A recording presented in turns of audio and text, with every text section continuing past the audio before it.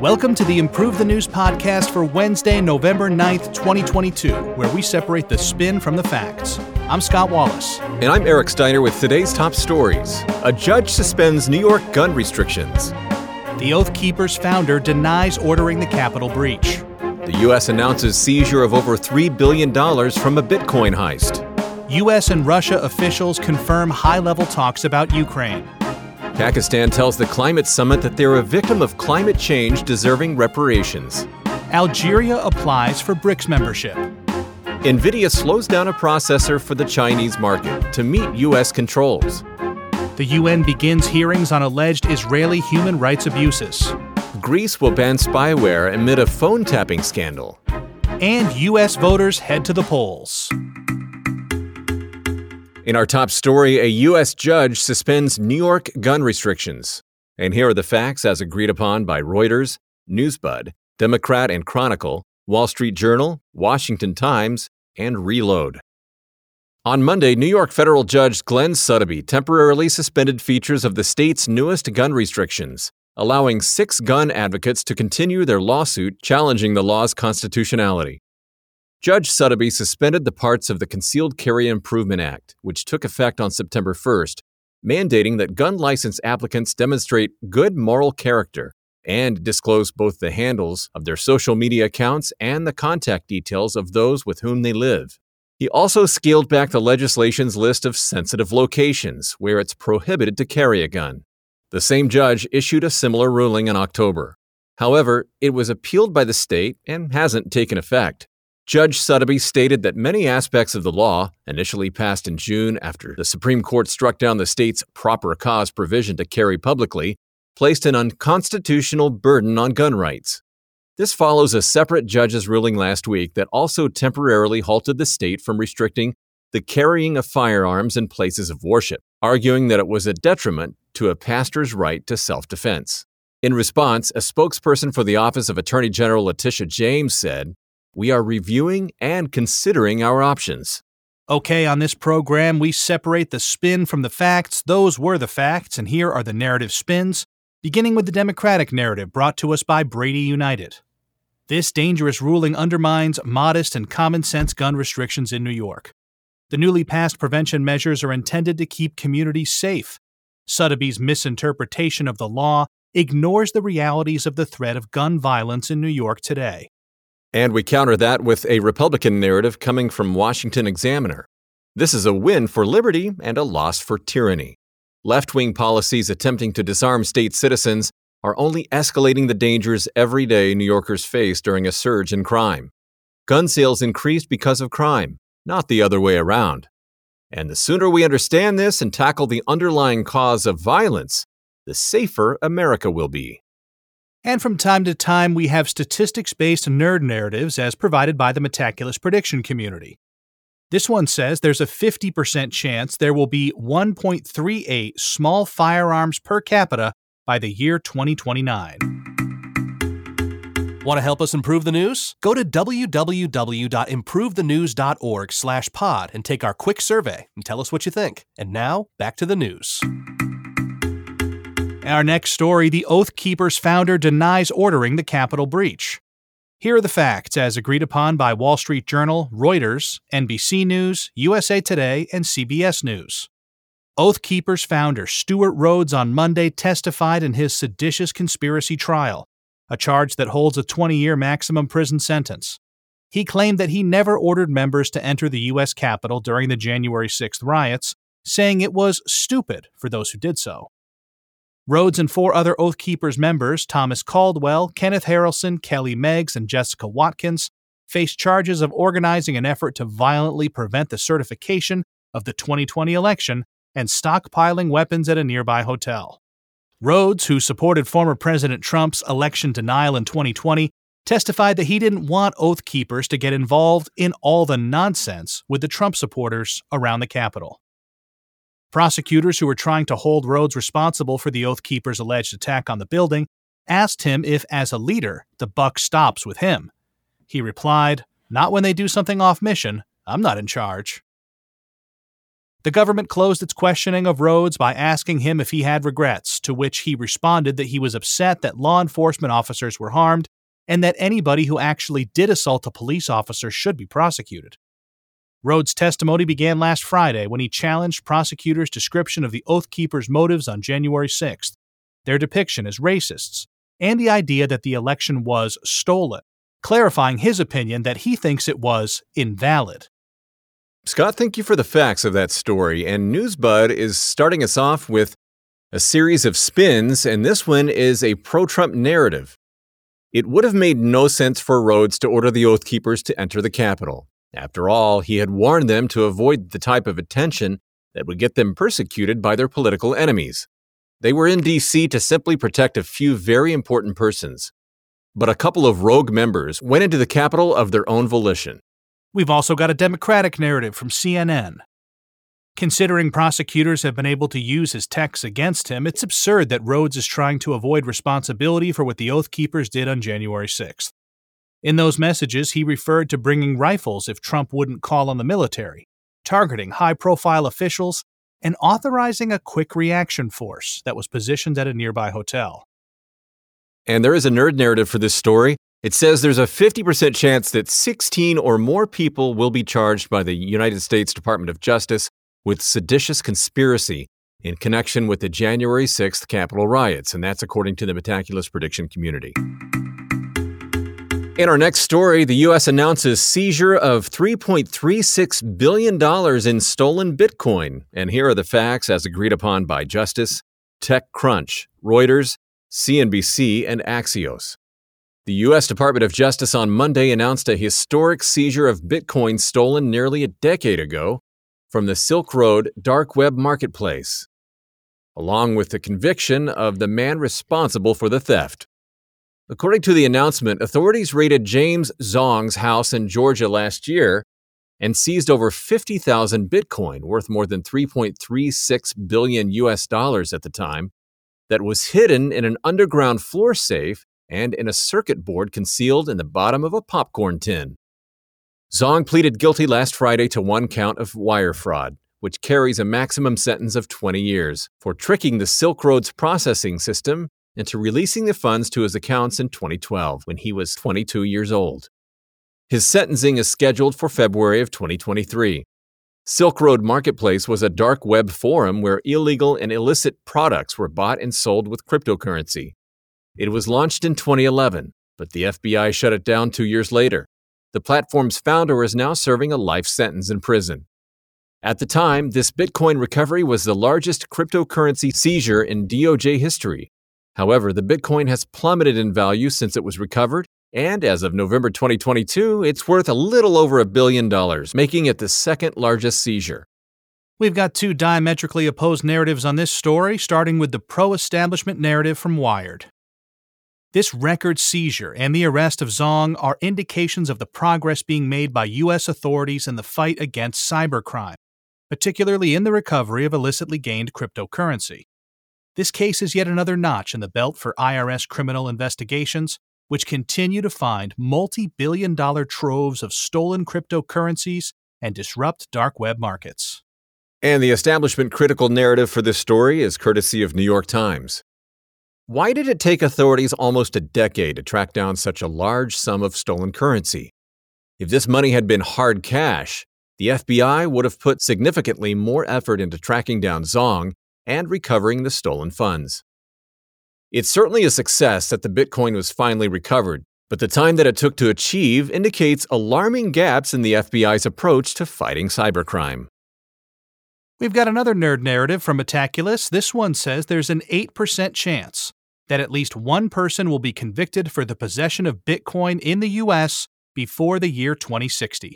Eric, I don't think I have the temperament for being a criminal, cyber or otherwise. Just hearing this story made me nervous. If I had $1 billion in Bitcoin hidden in my basement, I would lose my mind. Well, you probably wouldn't hide it under a popcorn tin, that's for sure. I would, those Italian cookies that came in that blue, that blue tin. Yes. Those, first of all, those are really good. They are. And that's where I would hide them. Okay. Yeah. Hey, I'll be over this weekend, okay? Awesome. Yeah, great. Yeah, we got to count the Bitcoin. A report from the tech world says that Meta is preparing large-scale layoffs. Here are the facts, as agreed upon by the Washington Examiner, Wall Street Journal, and Voice of America. Following a second straight quarter of revenue loss and a 70% loss in stock value on the year, Facebook parent company Meta is reportedly planning to lay off thousands of employees in what's expected to be the largest mass layoffs to hit the tech sector. Meta reported 87,000 employees in September, having hired a combined 27,000 in 2020 and 2021 due to the pandemic-induced shift to online life, and another more than 15,000 so far this year. With slowed economic growth and rising interest rates forcing digital advertisers to cut back and making it more expensive to borrow, CEO Mark Zuckerberg said Meta will focus investments on a small number of high-priority growth areas, while other teams will stay flat or shrink over the next year. The company's free cash flow declined to 98% in the last quarter due to investments in its Reels, a short-form video platform on Instagram, and its Reality Labs, the division responsible for creating VR headsets and the metaverse. With the mass layoffs reportedly beginning as soon as Wednesday, the move would be the first major staff reduction in the company's 18-year history. The news comes after several more targeted cuts last month in which employees were managed out or saw their roles eliminated. While on a percentage basis it likely won't be close to Twitter's recent approximate 50% staff cut, Meta's upcoming layoffs could be the largest overall staff reduction of any tech company this year. Those were the facts, and we have a few spins to talk about, beginning with a pro-establishment narrative coming from Business Insider. This is the unfortunate reality for the tech industry when the economy takes a downturn. With inflation and interest rates up, investment and revenue are down, which means companies need to cut off some of the excess expenses, like employees. To keep investors happy, both startups and massive platforms like Meta need to ensure they hit certain market goals. And Quartz brings us an establishment-critical narrative. Meta's financial problems aren't only from inflation, but also the $9 billion already lost due to Zuckerberg's obsession with VR goggles and the metaverse. The irony is that while looking to mass fire employees throughout the company, Zuckerberg doesn't seem to be reining in his metaverse ambitions. Only time will tell, but these layoffs won't do much good if no one wants to join Meta's virtual world. And a nerd narrative says there's a 23% chance that Meta will report 1 billion active users by the end of 2031. That's according to the Metaculus prediction community. Do you have a pair of VR goggles? I don't. There is a Batman game I've been wanting to play. I have no interest in the metaverse, but I'll check out Gotham City. And in tech news, NVIDIA offers a processor for the Chinese market that meets U.S. controls. And here are the facts as agreed upon by Reuters, Computing, TechCrunch, and SCMP. U.S.-based computer chip manufacturer NVIDIA Corporation confirmed on Monday that it's offering a new advanced graphic processing unit for the Chinese market that satisfies export controls imposed by the U.S. government in October. The confirmation follows a report by Reuters that Chinese companies were advertising their latest products with NVIDIA's new A800 graphics processing unit, or GPU. In August, NVIDIA and Advanced Micro Devices Incorporated, or AMD, were informed that various advanced chips they manufacture were placed on the U.S. export control list. This includes NVIDIA's A100, which its A800 was designed to replace. The new chip has been deliberately designed to function at reduced speeds in order to comply with the performance threshold set by the U.S. ban while carrying out other core computing capabilities. A800 runs at 400 gigabytes per second, while A100 operates at 600 gigabytes per second. This is reportedly the first attempt by a major U.S. chip maker to work around U.S. export sanctions, since the U.S. Commerce Department directed NVIDIA and AMD to stop exporting their most sophisticated chips to Beijing, claiming they could be used in artificial intelligence systems. NVIDIA is walking a thin line between commercial interests and complying with Washington's strategic containment of China, as the country accounts for about 1/4 of the company's gross sales, and Q3 losses were estimated at $400 million. Thanks for those tech facts, Eric. We have an establishment-critical narrative on this story from Counterpunch. U.S. sanctions are designed to contain China as a rival economic power. but they may well end up backfiring due to the interconnected nature of the global economy. This aggressive global peer competition may even end up triggering a war that would likely envelop many other countries. At best, sanctions will merely postpone China's rise as a peer military and economic power, but not prevent its emergence. And Atlantic gives us a pro-establishment narrative. Beijing is to blame for the shift in U.S. policy, as Xi Jinping has called for a world-class military to tip East Asia's balance of power in China's favor and seeks to become technologically self-sufficient. It would be foolish for him not to expect the U.S. to use its leverage to try and counter these attempts.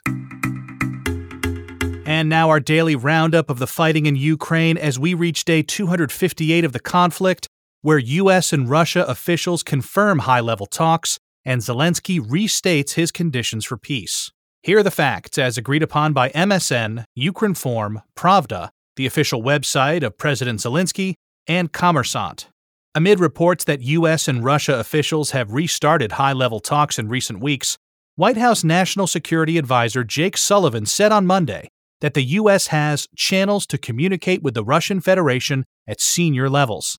He didn't say whether he'd been directly engaged in the dialogue. Sullivan continued, "We have done so when it's been necessary to clarify potential misunderstandings and tried to reduce risk and reduce the possibility of catastrophe, like the potential use of nuclear weapons." Despite his reticence, a source confirmed to Reuters he was involved in the talks. Meanwhile, according to the Russian publication Kommersant, 3 sources have confirmed that talks are underway between the two nations. The sources said that both governments have worked to arrange the first face-to-face discussions since the war started over the last remaining nuclear arms control agreement between Russia and the U.S., the New Strategic Arms Reduction Treaty, or New START. Elsewhere, following reports that the U.S. has quietly encouraged Ukraine to soften their stance on negotiations, Ukrainian President Volodymyr Zelensky reiterated his conditions for talks on Monday. He said, "Once again, restoration of territorial integrity, respect for the UN Charter, compensation for all damages caused by the war, punishment of every war criminal, and guarantees that this will not happen again. These are completely understandable conditions." Zelensky previously stated that he wouldn't hold talks as long as Putin was in power, a position repeated by his senior presidential advisor, Mikhailo Podolyak, on Monday. "Ukraine has never refused to negotiate. Our negotiating position is known and open. First, the Russian Federation withdraws troops from Ukraine. After, everything else. Is Putin ready? Obviously not. Therefore, we are constructive in our assessment. We will talk to the next leader of Russia." On the ground, as Kherson continues to brace for what will likely be a major battle, Russian strikes were recorded in Dnipropetrovsk and Zaporizhia, with no reports of civilian casualties at this stage. Heavy fighting continued in Donetsk, where Ukrainian officials said 3 civilians were killed and 7 more were injured in Russian attacks. Pro-Russia officials from the Donetsk People's Republic, or DPR, reported that 1 civilian was killed and 6 others injured in Ukrainian attacks. Elsewhere, Ukrainian Defense Minister Oleksiy Reznikov thanked Norway, Spain, and the United States after he confirmed receipt of 2 advanced missile defense systems from the countries. Reznikov said of the development, "These weapons will significantly strengthen the Ukrainian army and will make our skies safer." Scott, thank you for the facts of that story. We look at the spins now, beginning with Narrative A, coming from Bulwark. If Ukraine autonomously decides to seek negotiations, such talks should come from a position of strength. Now is not the right time to meet with Putin, particularly as negotiations could deflate Ukrainian morale ahead of a major offensive. Politico chimes in with Narrative B. A sober analysis shows that Ukraine is unlikely to drive Russian troops from all of its territory, and the longer this war goes on, the worse it will get for Ukraine. The Biden administration has a duty to try to bring about a peaceful resolution to the war, as extending the conflict will only increase the chances of a hot war between Russia, the U.S., and NATO. And the Nerd Narrative says that there is a 2% chance that Putin and Zelensky will meet to discuss the peaceful resolution of the Russian-Ukrainian conflict before 2023, and that comes from the Metaculus prediction community.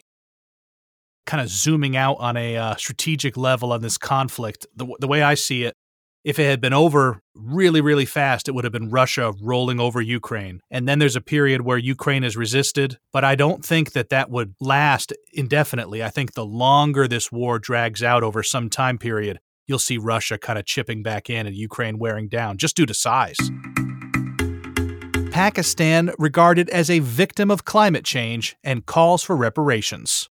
Here are the facts as agreed upon by Newsbud, Reuters, The Washington Post, Dawn, Independent, and BBC News.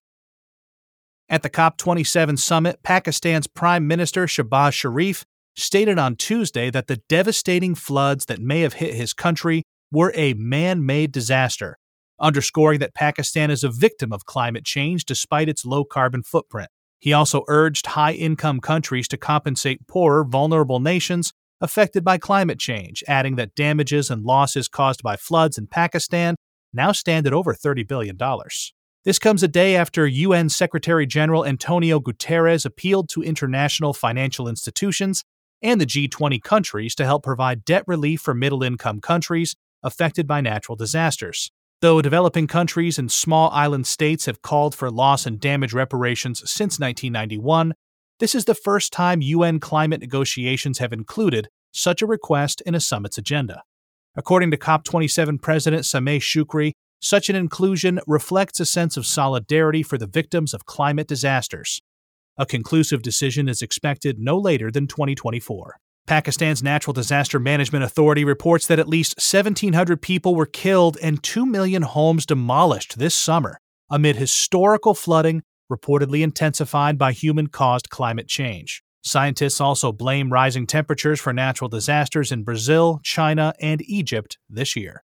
3 spins emerging from this story, Scott, beginning with narrative A, and it's being provided by Nature. Though the poorest countries are responsible for only 1.1% of global CO2 emissions, they're the ones most affected by climate change, which has hit them with great destruction due to their inability to adapt quickly enough to respond to disasters. High-income nations have a moral imperative to fund climate disaster support and help stabilize the most vulnerable economies. DW counters with narrative B. There's no question that rich countries must take action to find solutions to the climate change problem that they've largely caused. But creating a specific fund for loss and damage reparations might prove troublesome. This new structure would make them liable to pay for any damage provoked by natural disasters in developing countries, climate change related or not. A Nerd Narrative says there's a 50% chance that the total damage incurred by climate change during the 21st century will be 8.84% of world GDP, according to the Metaculus prediction community. In our next story, Algeria officially applies for BRICS membership. And here are the facts, as agreed upon by MSN, Middle East Monitor, France 24, Newsweek, Times Live, and Economic Times. Algeria on Monday submitted a formal bid to join the BRICS bloc of emerging economies comprising of Brazil, Russia, India, China, and South Africa, a move aimed at diversifying the country's trade relations. The application was praised by Beijing and Moscow. The request was reportedly confirmed by the Algerian Foreign Ministry official Leila Zarouki, who argued that the North African country has completed all required measures to join the economic alliance. This comes after Algeria's President Abdelmadjid Tebboune hinted earlier that the country was interested in joining the bloc, claiming that the group is an economic and political force. BRICS currently accounts for roughly a quarter of the world's gross domestic product. Tebboune criticized the marginalization of developing countries within the various institutions of global governance at the June BRICS Plus summit, stressing the need to create a new international order to achieve greater international stability and prosperity. BRICS expansion will be discussed at the 2023 summit in South Africa. A number of countries, including Saudi Arabia, are reportedly expressing their desire to be a part of the alliance. Meanwhile, the BRICS countries are reportedly brainstorming a common financial infrastructure, which would include a new reserve currency based on a, quote, basket of currencies of the member countries in order to reduce dependency on the dollar and the euro. Thanks for those facts, Eric. We have an establishment-critical narrative from Global Times. The fact that Algeria, Africa's largest gas exporter, now also wants to join BRICS underscores the alliance's increasing economic significance and the Algerian government's foresight.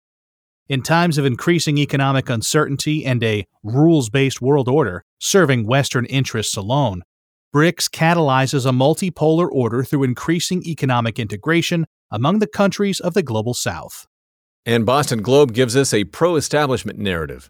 BRICS has so far failed to live up to the high expectations of emancipation from the Western-dominated world order. It's unlikely that Algeria or Saudi Arabia joining the bloc will change the marginal role BRICS has so far played in world politics for now.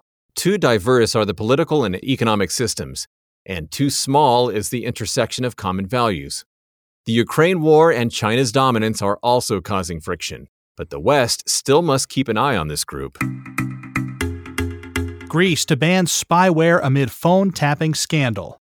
Here are the facts, as agreed upon by Reuters, New York Times, DW, Daily Sabah, and Al Jazeera. The Greek government is set to ban the sale of all spyware in the country amid an ongoing scandal over alleged phone tapping. Greece's Prime Minister, Kyriakos Mitsotakis, has repeatedly denied claims that he's behind any illicit surveillance, but the government has confessed to legal wiretapping practices. On Monday, Mitsotakis said, "We will be the first country to tackle this problem and enact legislation that will explicitly ban the sale of such software in our country." He also stated all countries have the same problem. The news first made headlines in July this year when it was discovered that Greek politician and MEP Nikos Androulakis had been targeted with a mobile spyware called Predator. A report from left-wing newspaper Documento also detailed the wiretapping of more than 30 people, including ministers and business people. Former Prime Minister and leader of Greece's far-left Syriza party, Alexis Tsipras, has called for the government to respond to the affair before the next general election, set to take place in 2023. Greece's Supreme Court has ordered an investigation which has further prompted the EU to examine the sale and use of spyware. Although Mitsotakis acknowledged in early August that Androulakis was wiretapped by Greece's National Intelligence Service, or EYP, he denied knowing about the operation. However, other allegations have centered around the EYP, and on August 4th, the then head of the agency testified that it had spied on financial journalist Thanasis Koukakis, who resigned afterward. Despite admitting to the use of some spyware programs, the Greek government claims that its operations were approved by a prosecutor. There has been no explanation as to why Androulakis was targeted. Scott, thank you for the facts of that story, and we have 3 spins to shed some light on, beginning with a pro-establishment narrative coming from ekathamarini.com. There's no evidence to substantiate these politically motivated allegations, and nothing at all to connect them with the Prime Minister. It's a poor reflection on the state of Greek politics that professional extortionists are accusing the leader of the country of illicit surveillance of his own ministers. And Politico counters with the establishment critical narrative. Mitsotakis' refusal to address these allegations head-on is casting a cloud over the future of Greek democracy. For events like these to potentially have been ordered by government leaders is undemocratic and illegal. Furthermore, the failure of Greek media to adequately cover this scandal is disgraceful. These allegations demand resolution through independent inquiry and the Prime Minister himself. And lastly, for this story, there is a cynical narrative coming from Newsbud. Even if Greece resolves this issue domestically, the problem of spyware and illicit surveillance is prevalent throughout Europe. Many countries, including the UK, France, Poland, Spain, and Hungary, have all been shaken by similar controversies. Although a ban of the sale of spyware would be a positive step, it would be far from the end of the story. In our next story, the UN begins hearings on alleged Israeli human rights abuses. And here are the facts as agreed upon by Al Jazeera, Reuters, Voice of America, WIO News, and Today Online. A UN Independent Commission of Inquiry, COI, on Monday began 5 days of public hearings in Geneva regarding alleged human rights violations against Palestinians. Day 1 concentrated on Israel's banning of multiple Palestinian rights organizations in 2021. The commission, established by the Human Rights Council, says it will be impartial and will examine allegations from both Israelis and Palestinians, though Israel dismissed the process as a sham trial. The U.S. has also accused the UN of having a, quote, chronic bias against Israel. 3 of the 6 Palestinian NGOs that Israel had deemed terrorist organizations testified on Monday.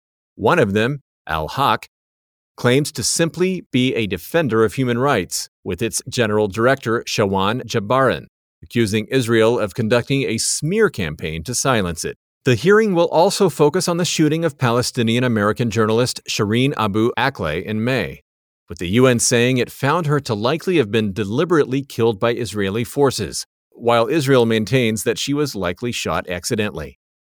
The three-member commission was founded after the 11-day Gaza conflict in May of 2021, in which 250 Palestinians and 13 people in Israel were killed.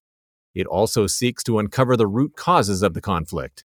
Neither the hearings nor the Council has legal enforcement powers, though such investigations are occasionally used for evidence in national and international courts.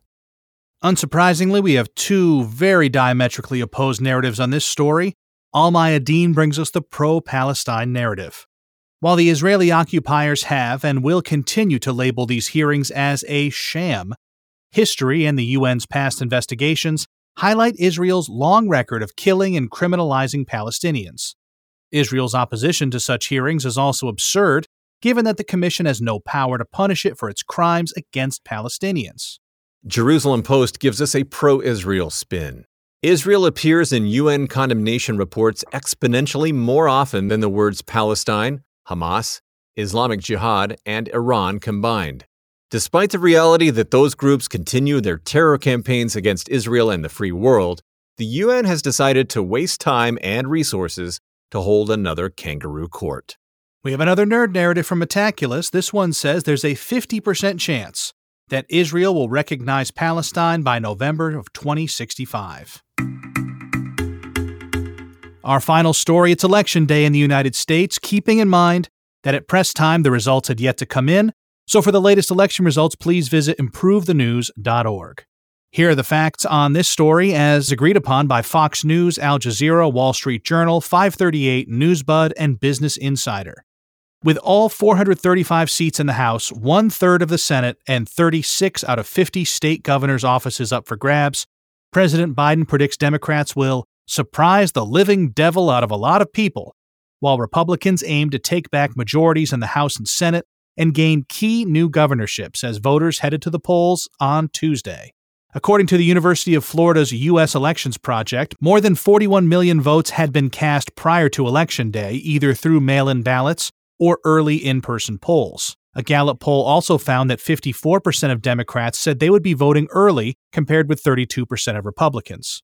Meanwhile, the early exit poll data shows that abortion policy and inflation are the top issues driving voters to the polls. Though every House seat is in contention, the nonpartisan Cook Political Report says that only about 36 races are a toss-up. Analysts at the publication said anything from a very narrow GOP majority to a Republican rout of more than 30 seats is well within the realm of possibility. Regarding the Senate, polling analytics website 538 gives Republicans a 59% chance of winning a majority. The site says the toss-up Senate races to watch are in Georgia, Nevada, Arizona, and New Hampshire. Gubernatorial races in states Biden flipped blue in 2020 are also on the radar, including Michigan, Wisconsin, Pennsylvania, Arizona, and Georgia. Pennsylvania, where Biden grew up, and the upper Midwest are thought to be crucial for the 2024 presidential campaign. There were issues with some voting machines as Election Day began, namely in Maricopa County, Arizona, where 20% of polling stations reported tabulator malfunctions. However, officials said voters at those precincts can go to another location, drop their ballot in a physical, secure drop box, or wait for the machines to come back online, and that operations are going well. And two spins emerging from this political story, Scott, beginning with a Republican narrative coming from Town Hall. Election Day is a day when every American can use their vote to send a message to those in power. The message Americans will send is that they will still care about the Bill of Rights, freedom, and overall common sense, especially crime and inflation. An inevitable red wave will make the woke left despondent when the midterm results pour in. And New York Times brings us home with this Democratic narrative. The future of American democracy is truly on the line in this election, and there's nothing wrong with framing it this way. MAGA Republicans have talked openly about what they'll do if they get back the majority, including stripping away voting, reproductive, and economic rights. Voting for Democrats means voting for democracy and sustaining hard-fought gains. For the latest on the U.S. midterm elections, visit our website, improvethenews.org.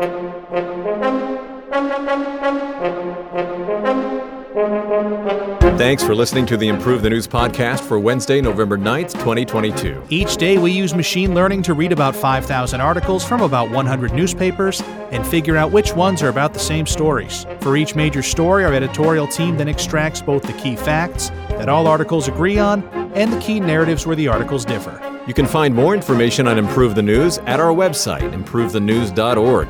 Download the Improve the News app on the Apple App Store or Google Play. For Scott Wallace, I'm Eric Steiner, inviting you to join us next time on Improve the News.